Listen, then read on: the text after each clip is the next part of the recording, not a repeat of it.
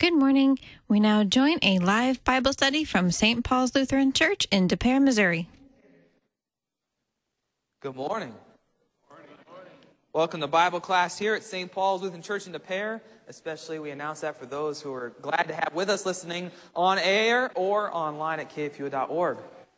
As those present know, my name is Pastor Kevin Thompson. I'm pleased to be here with you this morning. Let's begin with a word of prayer, please.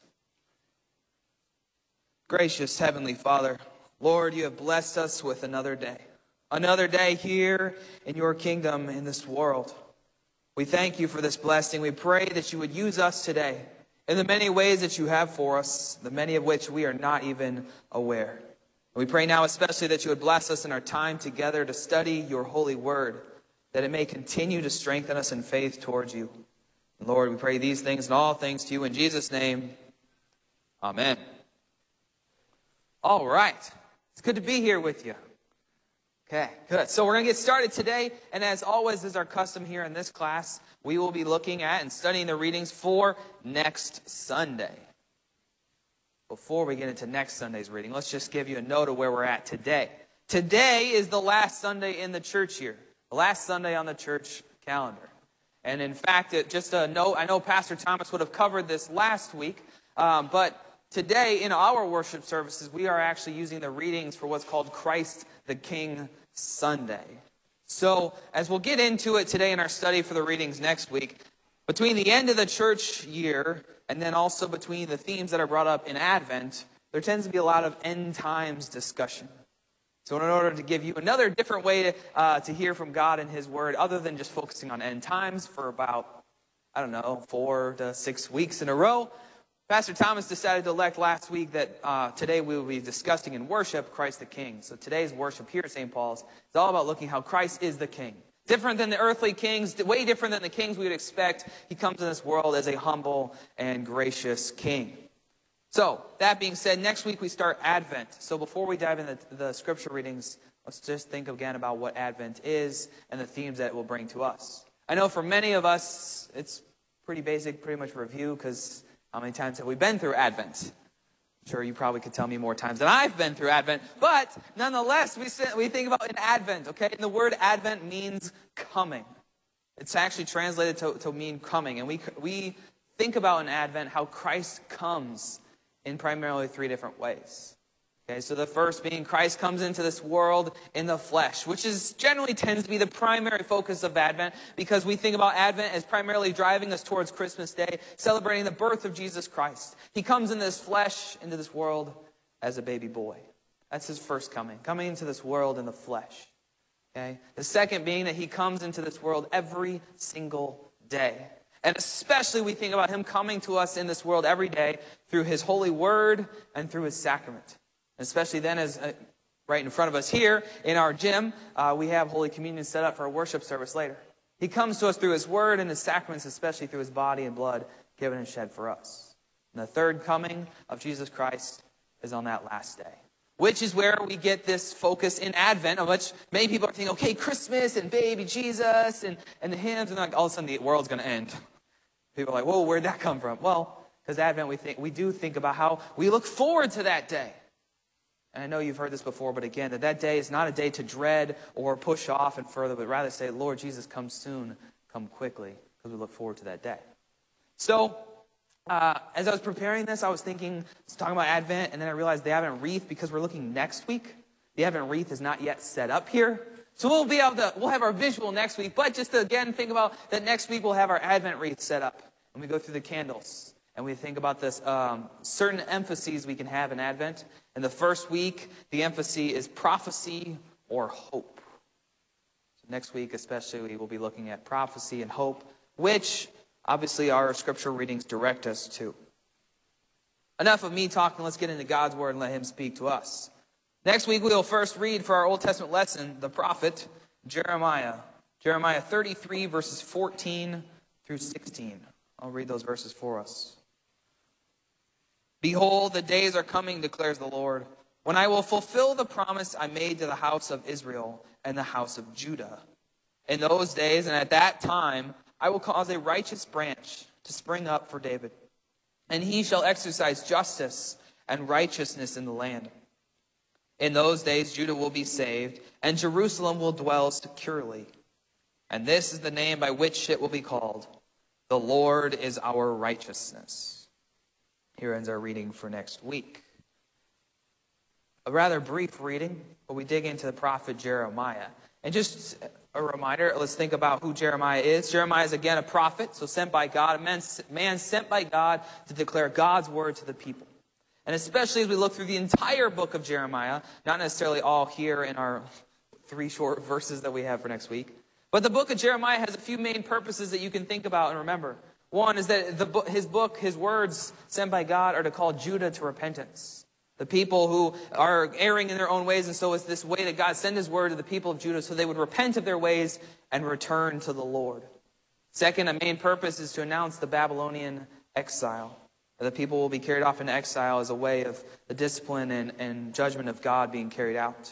And then the last, which will tie in especially to what we're looking at next week, is he prophesies this new covenant. Okay? So this new covenant that this community in God, followers of God, they will live in peace after that exile. So it doesn't negate that the exile is going to happen. The prophet comes, he speaks these harsh words of judgment, tells them the things that will come. But he also, along with that, tells of this promise, this new covenant, the great peace that the people will have later on, that God will bring afterwards. Okay? And I should clarify something. Today, the reading of our focus here is not specifically the new covenant exactly. If you wish to look at that, it's Jeremiah chapter 31, verses 31 through 34. That's specifically the new covenant. And we tend to read that later on in the year, especially focusing on the new covenant. And we see its strong ties to the Lord's Supper, that he establishes his new covenant through the Lord's body and blood. But the reading here from chapter 33 has very strong connections, very tied to this new covenant nonetheless. Okay, so we look at this and dig a little bit deeper. Verse 14, look with me there if you would. Verse 14, he says, "Behold, the days are coming, declares the Lord." Again, reminder, declares the Lord. This is God's word. It's not just some prophet, Jeremiah, I'm going off my own. I'm going to say what I want, when I want. This is fun to say. This is God's word. This is God declaring his word. "When I fulfill the promise I made to the house of Israel and the house of Judah." And here the significance is Israel and Judah. Okay, if you look back throughout the history of God's people, it was always the Israelites. They were the chosen people. God's promise, his covenant with the Israelites. They were the ones that he chose, he set apart. It's not negating what God did, but here God is showing that his promise isn't going to come just to the Israelites, but also to the Judaites. To all of them. Israel and Judah. So it's not just this limited promise anymore, but already we're seeing this focus start to shift to God's promise for all people. Okay? Now it doesn't say that as explicitly. It's not saying, here's my promise for all people, but this reference, Israel and Judah, directs us to how, look, his promise is not just for a limited part of this world. It's going to be for all people in this world. Verse 15, "In those days, at that time, I will cause a righteous branch to spring up for Jeremiah." Okay, so this righteous branch from Jeremiah.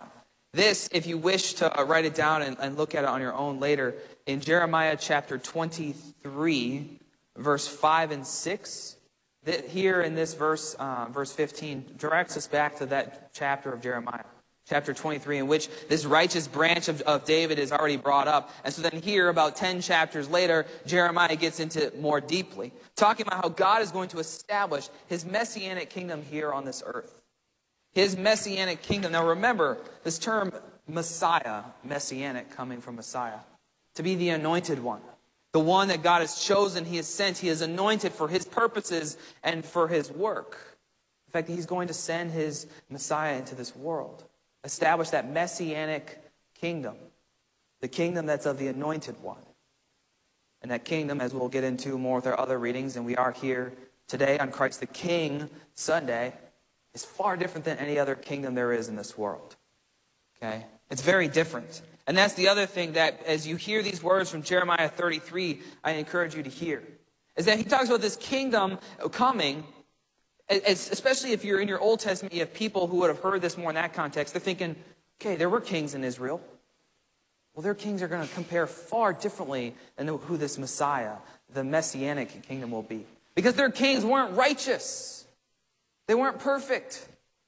How many times could you see in the scriptures kings who maybe they did good in the sight of the Lord for a while, and yet terrible evil, or other things that they did that were horrible, and they fell by their own sinful ways. And so here, this righteous branch already starts to show very clearly that this kingdom, this king is going to be different. He will be and is righteous. Okay? He is righteous compared to the other. And then at the tail end of that verse, verse 15, what will this righteous branch do? He shall execute justice and righteousness in the land. Now, executing justice and righteousness would have been the core tenets of what a king's supposed to do. Think about, when we hear of kings, and we don't have kings in our country today, but you think about a king, you've seen enough movies and the like. Kings are supposed to bring justice, supposed to bring the righteous, the right things in that land. Supposed to. As we see throughout the history, human kings are never going to be able to do that the way that they're supposed to. They're never going to be able to do it perfectly. I mean, even some of the most highly regarded kings throughout the history of Scripture. I mean, you have David, the clearest example, which sometimes he gets a little picked on, don't you think? Well, for rightful reasons. We have a lot in Scripture to tell us about him. But he did so many great things.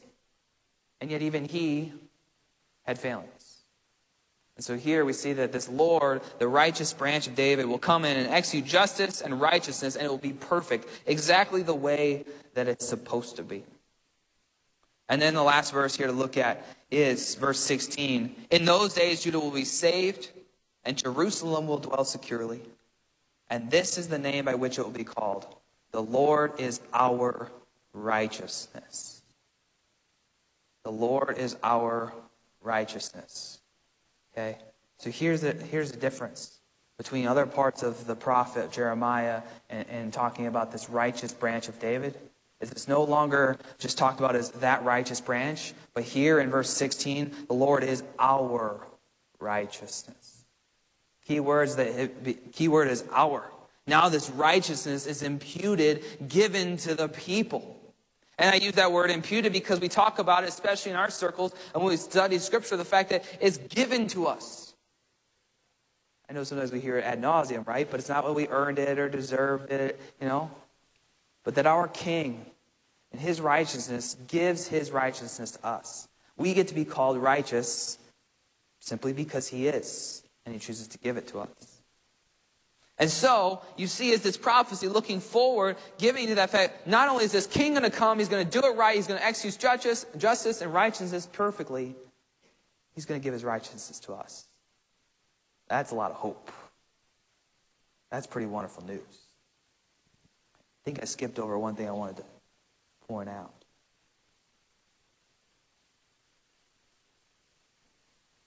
I can't find it.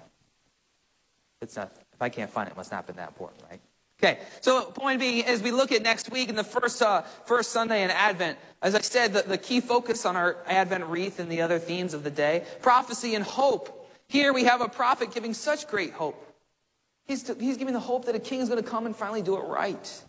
Okay? Secondly, a promise or a word of hope. God's going to keep his promises. What we see here in Jeremiah 33 is that he keeps his promises. He had promised to send a king through the Davidic line. Here he again saying he's going to do it. And then we see it, which is great as we get to read this in Advent, because we know what comes at the end of Advent with Christmas. We know he sent his son. We know what his son came and did and who he is. So God promised something and he kept it. Okay? The other key emphasis that I encourage you to see here is this emphasis on just the kingdom in general. I've been talking a lot about kings and going on and on about kings today. Okay, but if you think about it back in the Old Testament, even prior to this time, you have in the Old Testament, it's the kingdom and the priesthood also. So you have the priesthood and then the kingdom. Those were two central pillars to the people. Central pillars of that community and that society, of the way that the people lived. That's how God established it. To have priests and then this kingdom that he established. Okay? So both of them are so central, and yet both of those pillars of their society, the kingdom and the priesthood, were destroyed in the destruction of Jerusalem. And so with both of those pillars of the community, the society being destroyed, likely people are wondering, well, God did promise it, but how could it be? It's destroyed. As they see with exile and the destruction around them, they're thinking, well, God said he would do this, but look around. It's not here. How can God be true? And yet, God is giving this word of hope that it will be, despite what you see, despite the destruction, this will come. So again, another way that we see that God's word instills this hope in the people. I think it's somewhat easy for us to think, yeah, God's going to do it. And look, he did it because just look in the timeline of history. Here we are today. We get to look back and see these things. But imagine if you were one of the people then and there. As I said, seeing that destruction, experiencing it, knowing that this is what's around you, and not necessarily seeing the end result yet. I'm going to have a lot more questions. Maybe a little more doubt. And yet still God gives them his word. This is his word that they can hold on to and have hope in. The last note I'll have on this reading is that if you want, for the future, I'm not going to read it all, but Matthew chapter 1, verse 6 through 16. And I just kind of cut that off a little bit. But if you start at Matthew chapter 1, beginning at the first verse, all the way through 16, there you have the genealogy of Jesus Christ. And so there you have the actual scriptural record of how God said he would send the righteous branch through the line of David. And here in Matthew chapter 1, he did. You can see and you can trace through the scriptural record that God did send Jesus Christ, who is the righteous branch through the line of David. I said verse 6 to look at it because verse 6 is where you really get to David. You can read the other parts. Very important. But if you want to skip to the David part, go to verse 6. All right. Any questions or thoughts? I mean, I know it's only 3 verses, but again, powerful, packed verses. So far on Jeremiah 33. You know, I do listen online. Pastor Thomas gets a little more questions. You don't have to be scared to ask me questions, too. It's okay. No? No, he doesn't get a lot. He gets about 2. Maybe 1 or 2, so that's not a whole lot. But anyways, let's move on to 1 Thessalonians chapter 3. Because that will be our epistle for next week. 1 Thessalonians chapter 3, verse 9 through 13. All right. 1 Thessalonians 3, verse 9 through 13. For what thanksgiving can we return to God for you? For all the joy that we feel for your sake before our God, as we pray most earnestly night and day, that we may see you face to face and supply what is lacking in your faith. Now may our God and Father himself and our Lord Jesus direct our way to you. And may the Lord make you increase and abound in love for one another and for all, as we do for you, so that he may establish your hearts blameless in holiness before our God and Father at the coming of our Lord Jesus with all his saints. Here ends our reading for next week. So, 1 Thessalonians chapter 3. Again, I feel that it's always necessary to have context when studying the Scriptures. I actually had out of safety, normally I wouldn't say someone's name on the radio and, reference them. But here I really can't remember which professor, probably all of them. Seminary said, literally would just sit in classroom and say context, context, context, over and over. Okay? So let's look at the context here. 1 Thessalonians. You have this letter that Paul's writing to the Thessalonians, the church, the people in Christ's name here in Thessalonica. So again, think about Thessalonica as we've understood it to be through our scripture and other studies.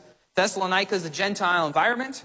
Okay, it's a Greek harbor town, and so there's a lot of idolatrous ways going on. I think sometimes we emphasize those a little bit too much. We think, okay, how horrible is Thessalonica? But there were a lot of things that were going on very contrary to the way that God would have them being done.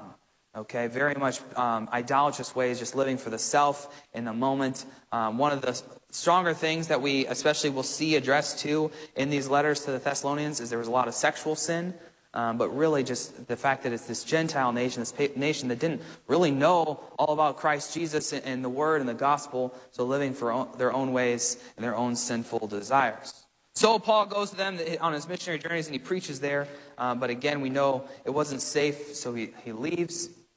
So then we have the fact that here he has Timothy there. And Timothy is in Thessalonica and giving this report back to Paul. And therefore that is where we have 1 Thessalonians.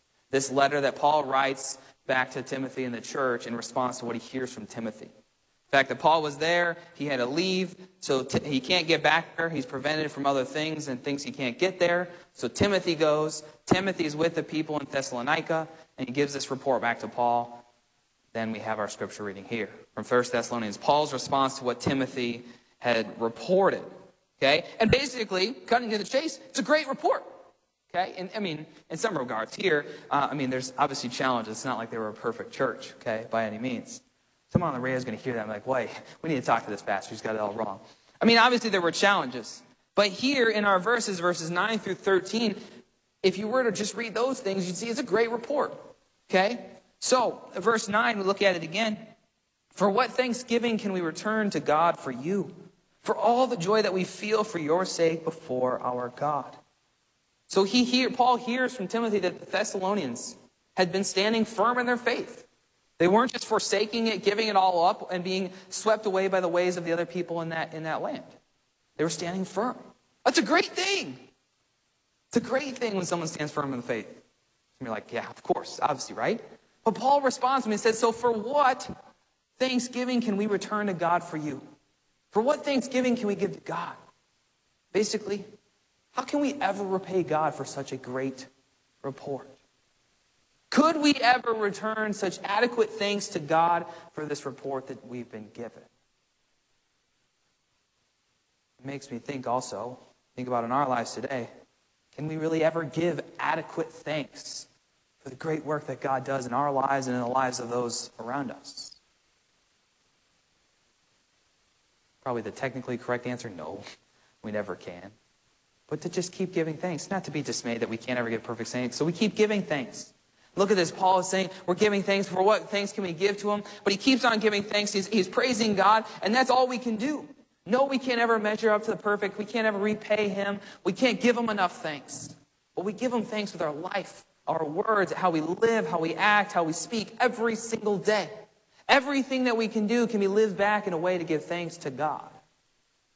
I talk about this with confirmands in 7th and 8th grade. You know, how can we give thanks to God? Usually like, well, you could thank him. That's usually the first answer I get. Thank you for that one. That was a wise answer. But then I go on, okay, but I think about, okay, so how can you thank God? And they say, well, you go to church. And then again, try to challenge them. I challenge you. Yes, come to church. Be here and worship. Give thanks and praise to God, by all means. Keep doing it, okay? But how else can you keep giving thanks? How can the rest of your life give thanks to God? Because simply living our life, desiring to live in the ways he's told us to live, giving him honor and glory by the ways we speak, that could just be a way of giving thanks. I think about it with when I was a child. I was one of those kids that I would get a present or receive a gift from someone, and I wanted to keep it just perfect. I didn't want to break it because it was awesome. I loved it. I ended up not using it, which did me no good. And then, now my mother knew me, of course, she's my mother, so she knows that I liked it and I enjoyed the gift, but what if it were someone else? Someone else who doesn't know me as well, and they see, okay, I gave them this great gift, and yet, there it sits. Nothing. And ultimately, that's a way of giving thanks, right? That someone gives you a gift, and you give them thanks by using it, enjoying what you've been given. And so we can do that too in our lives. The fact that God's given us faith. Exercise our faith. Exercise the gifts that he's given us, and give him thanks.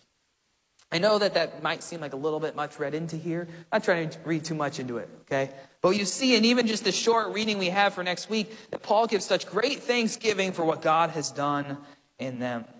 Verse 10, as we pray most earnestly night and day that we may see you face to face and supply what is lacking in your faith. That lacking in your faith, it doesn't mean that their faith is defective, that they're not trusting in God, but rather just simply points to the fact They still need instruction. They're not at some level of perfect faith. They still need instruction. Don't we all? Said it before I could say it. That's good. Don't we all? Myself, yourself, all of us. Okay? Don't we all? That could be like a good sermon title. I like that. All right, we continue. Verse 11 through 13.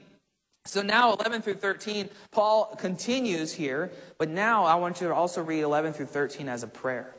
Because really, those who have studied Scripture greatly, I read from them and we see that the commentary suggests that this is really in the form of a prayer. Okay? So, first part of this prayer, now may our God and Father himself and our Lord Jesus. Okay, so really here, first and foremost, see, he's not addressing two and separate. They're really the same. God and the Father and Lord Jesus, they're equated. Both divine, having the same great qualities. Just calling out the two persons by their own names. But equating them, they're the same God, and yet he ascribes them the same great glory and honor. So may God our Father himself and our Lord Jesus Christ direct our way to you. Again, Paul desires to be with them. In verse 12, may the Lord make you increase and abound in love for one another and for all. Now this increase, maybe you already can tell, but it's not about necessarily increasing in number. Although increasing in number by those who come to faith is always a great thing. But here specifically, he's talking about increasing spiritually. That again, they continue to be strengthened in their faith, continue to stand firm in this faith. So may you increase and abound in love for one another. And this love, it's specifically, if you see it, it says love for one another and for all. And I think there's substantial reason to see in that it's not just for each other, but for all people. And I don't think that this is I don't think this scriptural context means only for all those in the church. No, but rather for all people. Those in the church, those outside of the church, for all people that there are. So may your love continue to be for all people, especially and even against those who are persecuting you or those who are pressuring you to abandon your faith. Which comes back to the question, and we won't get into it today, but again, what does it mean to show love to all people? To show love to even those who are persecuting you, to show love to those who are pressuring you to leave the faith for their own ways or the things that they think would be better. That love can look very different. Okay?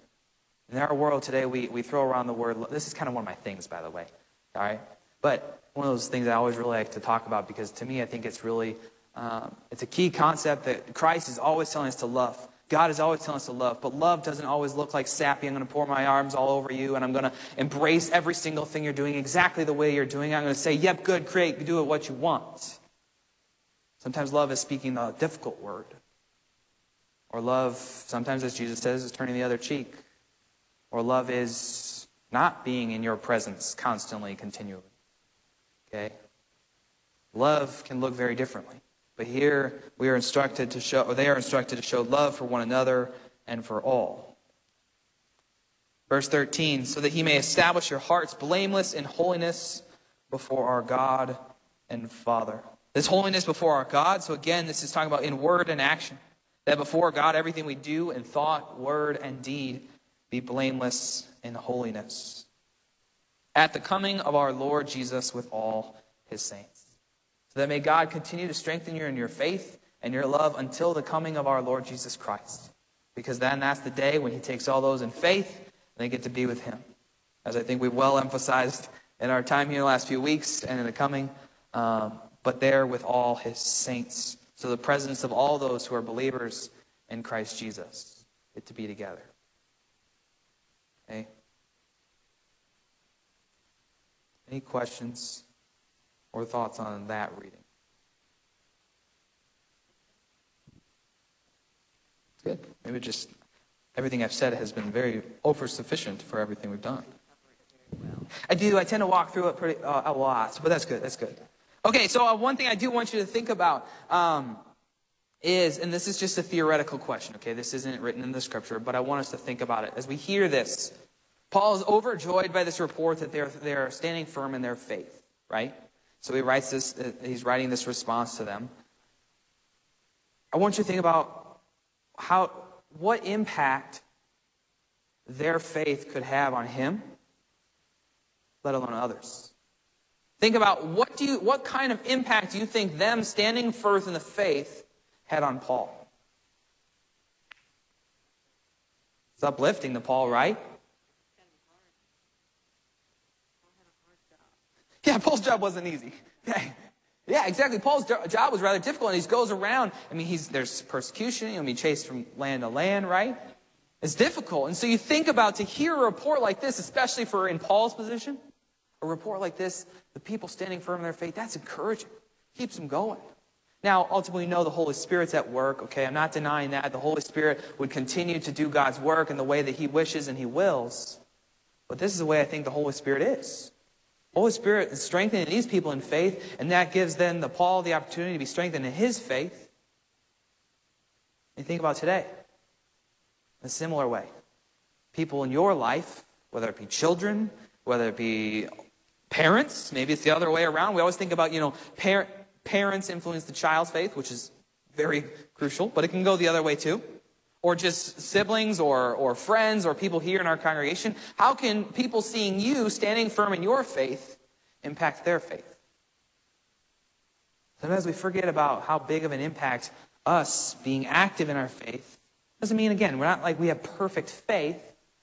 We all still need instruction, don't we all, right? But think about the impact our faith, exercising our faith, strengthening in it, continuing to grow in it can have on other people. And then a side note that also is very important to me, because I think is important to the church at large, the impact that all of you have on all of our young people, no matter if they're your children or furthest thing related to you, is crucial. When people see you in worship, especially our youngest, that strengthens them. So keep doing what you're doing. Be here and be in worship. All right. You get it. So far, I am encouraged by your report. Yes, very much so. Let's turn to our final reading for next week, and we will be in Luke chapter 19. Luke 19, verse 28 through 40. Now, as you're turning there, if you're in a paper Bible or just looking on the sheet I printed out for you. Next week, the lectionary, again, the readings that are put together by others who have assigned different readings for different Sundays. There's actually 2 Gospels. I got a choice. I was able to choose which one we use next week in the lectionary. There's 2 different readings from Luke, and I chose that we will go forward and we will read Luke 19 next week, which is the triumphal entry of Jesus into Jerusalem. It's not like the other reading was bad, okay? Still scripture will still be great, but in our focus, I thought this would be most beneficial for us. So I know it seems a little bit like, whoa, where'd we go with Christmas? We have a whole baby Jesus to wait for and celebrate. But we move all the way to Luke chapter 19, 28 through 40. And when he had said these things, Jesus, he went on ahead going up to Jerusalem. When he drew near to Bethphage and Bethany at the mount that is called Olivet, he sent 2 of the disciples, saying, "Go into the village in front of you, where on entering you will find a colt tied, on which no one has ever yet sat. Untie it and bring it here. If anyone asks you, 'Why are you untying it?' you shall say this, 'The Lord has need of it.'" So those who were sent went away and found it just as he had told them. And as they were untying the colt, its owner said to them, "Why are you untying the colt?" And they said, "The Lord has need of it." And they brought it to Jesus, and throwing their cloaks on the colt, they sat Jesus on it. And as he rode along, they spread their cloaks on the road. As he was drawing near, already on the way down the Mount of Olives, the whole multitude of his disciples began to rejoice and praise God with a loud voice for all the mighty works that they had seen, saying, "Blessed is the King who comes in the name of the Lord. Peace in heaven and glory in the highest." And some of the Pharisees in the crowd said to him, "Teacher, rebuke your disciples." And he answered, "I tell you, if these were silent, the very stones would cry out." Here ends our gospel reading for next week. So, as I began our class today, Advent emphasizing the coming of Jesus Christ. Here we have him coming into Jerusalem right before his crucifixion and then resurrection. So in verse 28 through 40, we have Jesus drawing near to Jerusalem. And we see that there's a kind of threefold way of looking at this scripture. So first, you have the preparations for his entrance. That's really the majority of this scriptural passage, preparing for him to enter. Then you have the disciples' response to his entrance. And then the Pharisees' response to Jesus' entrance. And then the last, Jesus' response. Okay? So preparing, and then all this threefold way of looking at how people respond to him entering Jerusalem. Verse 28, we begin, and when he said these things, he went on ahead, going up to Jerusalem. So here there's a lot of scriptural discussion on how the way it's phrased, when he had said these things, he went on. A lot of people read this and they see this to be, pay attention. The way it's written, when he had said these things, is kind of another way that introduces another travel notice in the gospel. That as we see throughout the gospel, there's these travel notices describing he's traveling, he's moving on, so pay attention. Because what's about to come is of rather important reading. Not that anything else is less important, but here, pay attention. He went on, he said these things, and here he went on Jerusalem. Pay attention to what is to happen. Interesting note as you look through this passage. 3 times there's a pair of words that are said. Draw near. Okay? The words draw near are in verse 29. When he drew near to Bethphage and Bethany. Then in verse 37, as he was drawing near, already on his way down. And then in verse 41, and which is just beyond our reading, and when he drew near and saw the city, he wept over it. So 3 times this phrase of draw near is in this reading. Because this draw near draws attention to what is about to happen, even more so than what's already got attention on it. Okay, so first he draws near to the cities, Bethphage and Bethany, which are just outside of Jerusalem. So he draws near to them. Then, in verse 37, he draws near to Jerusalem. It's not quite in it, but as he's drawing near, already on the way down, he can see it. So he's drawing near to these villages, then he can see Jerusalem, and then the final, he's drawing near to the city itself. So you kind of have, again, Scripture says, pay attention to what's to come, and then this threefold draw near draws us even more intent into what is to come. Okay? So then we continue, verse 29. He drew near to the Bethphage and Bethany, and he prepares for his entrance. So he sends his disciples in, 2 of his disciples. Doesn't really tell us which ones. But you see a little bit later, verse 32, he said, the ones who were sent. Key point is his disciples, the ones who are sent. He's sending them. So it's Jesus Christ sending his disciples to prepare for his entrance. This also might remind us of the same preparations that Jesus made for the Lord's Supper, his Last Supper. Jesus sent his disciples in to prepare a room, a place for him to have the Last Supper with his disciples. So just these neat connections we see throughout Scripture. There are some people who might propose that, Jesus had all this all set up beforehand. Quite frankly, I don't really go into that reading. I think that this is showing us Jesus' omniscience. He knows all. He knows what's going to happen, and he knows what's to come, and so he knows this is what they'll find. He knows this is who they'll encounter. He tells them, go do this. They do it, and it's exactly as he knows. There are some people who, like I said, they think it's all pre-planned. He's got it all worked out and talked with everybody. There's not a lot of scriptural evidence to support that. Okay? And also, to go into that denies us the ability to see the omniscience of our Lord. Jesus Christ, he is the great prophet, priest, and king. So prophet knowing, he knows what is to come. Okay? And he has rule over all this. So he knows what's to come. So to deny that, quite frankly, I think denies part of who our Jesus Christ is. His divine knowledge. So he tells them this is what you will find. They get in there, and in verse 30, they find a colt on which no one has ever yet sat. So this colt being never yet sat on, not being used, would be another way to direct our attention to his royalty that's being set aside. The fact, having not been used, it would be meaning it's set yet apart, aside for other purposes, for more royal purposes. And that's who Jesus Christ is. I mean, he is royal and he is holy, so he deserves that. But it's this colt of a donkey, which also ties into horses normally would have been used for the military. So horses have such great royal, regal nature to themselves. We even see that when we look at horses today. And yet he comes in on a donkey, which is a more humble way of doing it, and yet it's still not yet sat on. So you kind of have this tension throughout it where, okay, he's royal, he gets the royal privileges, but he is also not taking advantage of them to its full extent. Which isn't that the way we see so much of Scripture? So much of what Jesus Christ did in his earthly ministry. He alludes to some of this, and yet he doesn't take full advantage of what he could divinely. He shows them what's to come, but it hasn't yet come.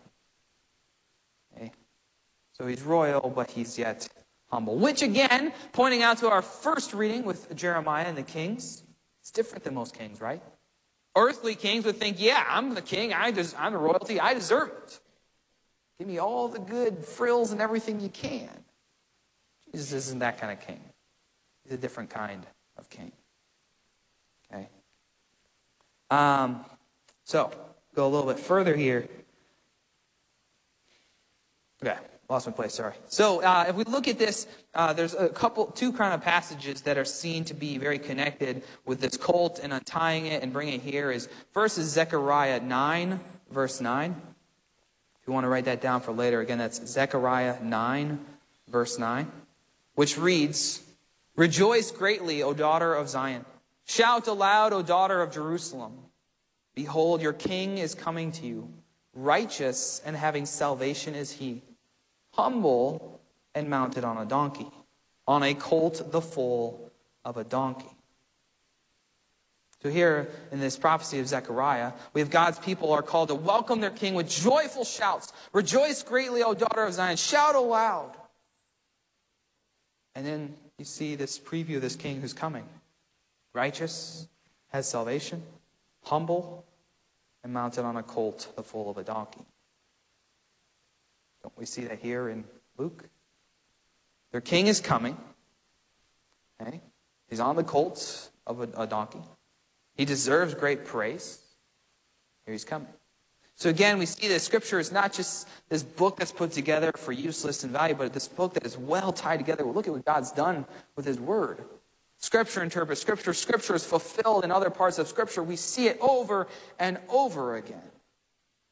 Okay? And here's one quote I wanted to read for you. I was looking for it. From Martin Luther. In discussing this kind of king we have, how unique he is. Luther wrote, "Here there is no armor, no power, no anger, no wrath. Only kindness, justice, salvation, mercy, and every good thing." Again, this contrast between the kings of the world and yet the king that Jesus Christ is. Okay. One other note before we move on. You're going to go away and you're going to know everything, hopefully, about these scripture passages. It's interesting, as I was reading the commentaries about this, I saw a note that I had never really paid attention to, which maybe I should have. But what was interesting is you have this colt never yet sat on. And then if you look in Luke chapter 23, verse 53, this is talking about laying Jesus in the tomb after his death. He was to be laid in a tomb, and here's a direct quote, "where there was not yet anyone lying." Which I'd heard before, but to really draw those two together. This colt that is reserved, having not ever been sat on, and then this tomb, never yet having anyone laid in it. Again, setting it apart. It's special, it's holy, it's set apart for a different purpose. For Jesus Christ, who deserves that the very best set apart for him. All right, so we continue, and we get now, he's made his preparations, and then we get into verse 37. He's drawing near, and there's great multitude, about midway through verse 37. "The whole multitude of his disciples began to rejoice and praise God with a loud voice for all the mighty works they had seen." So this great multitude of disciples likely suggests it wasn't just the 12, but even the 72 disciples and many others who were there. They were praising him for the mighty works they had seen. The fact that they had seen the earthly miracles he had done. The great mighty works he had done right there in their presence. Which here is an interesting thought of that. Is that of the gospel writers, Luke only records 6 miracles. compared to the other gospel writers that record far more miracles. And yet here in Luke, chapter 19, these disciples are praising him for the great miracles that they had seen. Now, doesn't mean that, I'm not saying anything of, to deny any part of Scripture, but it's interesting that even the few that's recorded in Luke, they're praising him for what they had seen. And so, even if they don't fully know or understand his divine kingship, yet they do and give him glory and praise. So even as Luke only records, so my main point here is Luke may only record 6 of the others that he could have recorded, and yet in Luke it still records them, giving him great praise and glory for his divine kingship and glory. The fact that even if they haven't seen it all, even if they haven't understood it all, yet they are still there recorded giving him praise. Okay? It's interesting point I was directed to. Point being that even when we can't recognize and understand his full divine kingship, it's still real, and it still will come. Then it's their response. The disciples say, "Blessed is the King who comes in the name of the Lord. Peace in heaven and glory in the highest." Blessed is the King who comes in the name of the Lord. Luke, as compared to the other gospel writers, uses king. The other gospel writers use the coming one. Again, as we draw these distinctions between the gospel writers, it doesn't pit one over the other, that one's inaccurate or not. Definitely not any of that. But just that we see, again, God uses these human men to write down his holy word as it's inspired by him. And so there's differences. And these different gospel writers point us, as the hearers, to different emphases of who God is, what he's done, and what he will continue to do. So Luke uses this king, emphasizing the king entering Jerusalem and receiving this great kingdom promised by the Father. If we were to read the other Gospels, the coming one, that would directly draw our ears and minds in Advent, of course, the one who's coming. When you think about Advent coming into this world. But then we have this other half of the response, peace in heaven and glory in the highest, which directs our ears, if we're very familiar with Scripture, to Luke chapter 2, verse 14, when we have the Gloria in Excelsis at the birth of Jesus. The angels singing great Gloria and praise in chapter 2 of Luke, which ultimately then foreshadow here in chapter 19, the disciples giving glory to Jesus. Again, just the beauty of how interconnected it is. And if you think about it, when those angels came, where did they say peace was? Peace on earth. But here, it says peace in heaven. It's just, again, we see this fullness of Scripture, how Jesus Christ, when he came, did absolutely bring peace on earth. But he also brings peace in heaven. And that's not to say that there wasn't peace in heaven, and heaven was some discord array, right? Because we know heaven is this great, glorious place. But we see the coming of Jesus Christ in the flesh and his sacrifice and what he will do as the king above all kings. It brings peace everywhere. Peace on earth and in heaven and everywhere.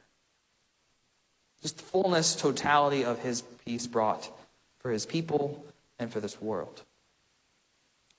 Then the Pharisees respond, typical to what we would expect, having known our understanding of Scripture. They say, "Teacher, rebuke your disciples."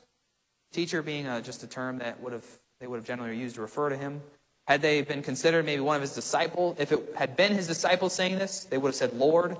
So we know that as they're calling him teacher, it's not them saying, "Oh, you're the Lord." No, rather it's a title of respect that he would have at least received from others, including the Pharisees. So they say to him, "Teacher, rebuke your disciples." And so again, just to accent the theme of rejection. That the rejection even here, he's seen it before, but even here as he's now going into Jerusalem to experience the worst, ultimate rejection he experienced on the cross. Then Jesus gets his word in. "I tell you, if these were silent, the very stones would cry out." Isn't that interesting? Even if these people were silent, the stones would cry out. The inanimate, completely not alive stones would cry out. Isn't that what he deserves? He is the great high king who deserves that. And I know we didn't get to read it, but verse 41, Jesus nears the city and he weeps over it. That's kind of, to me, I think we see that even part of his response. Okay? And we can see a parallel there, as we didn't read the whole book of Jeremiah, obviously, but in the book of Jeremiah, Jeremiah the prophet, he laments, he's weeping over the destruction of Jerusalem and the first temple. And then here we have Jesus Christ himself, who's lamenting over Jerusalem again. Again, you just see all these interesting ties between Scripture all throughout. Any questions or thoughts? No? Oh, there's one. Go ahead. Go ahead, Jen. I always, when I think about the donkey and the stable, the manger, it just to me is more illustration of the humiliation. Is that part of it? Yeah, I mean, especially the illustration. I mean, you have him in a manger with a donkey, and the full scene of it does paint a stronger picture of his humility. And I was just discussing this in one of our confirmation classes. Jesus has his state of humiliation and his state of exaltation. When we think about state of humiliation, is that all the humanly things that Jesus Christ did that he didn't have to do because he was God, he could have done otherwise. And so we fit in there, riding on a donkey's colt, lying in a manger, and then we go all the fact that he suffered and experienced all these human things, draws out that point. So it's sorry, go ahead.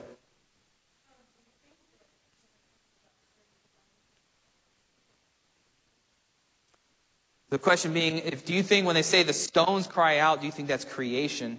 I don't see why not.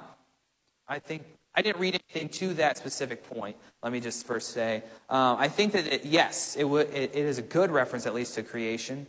But I think with using stones rather than, could he have said the trees or the birds, the stones being so inanimate, having no ability to even make any noise or cry out, draws even more stark contrast to look at what would even give him the praise and glory, even if these people didn't. But I do think that at least to creation, yes, but I think it goes maybe a little stronger than that. A good question. All right. I know we have like 3 minutes left on the radio, but I'm going to end us early with a word of prayer because I feel like we've covered it very thoroughly today. So would you please pray with me? Gracious Lord, we thank you for this opportunity to study your word. Thank you for the fact that your Holy Spirit has been with us as we study this word, because we know that you are with us always and forever. We pray, Lord, that now you would strengthen us in faith to go out into this world so that our faith too may be shared and shown with others, not just in our words, but in our actions too. That, Lord, we may continue to share the great gospel message of your Son, Jesus Christ, so that all may hear, and all of us together may be with you in glory forever and ever. We pray these things and all things to you in Jesus' name. Amen.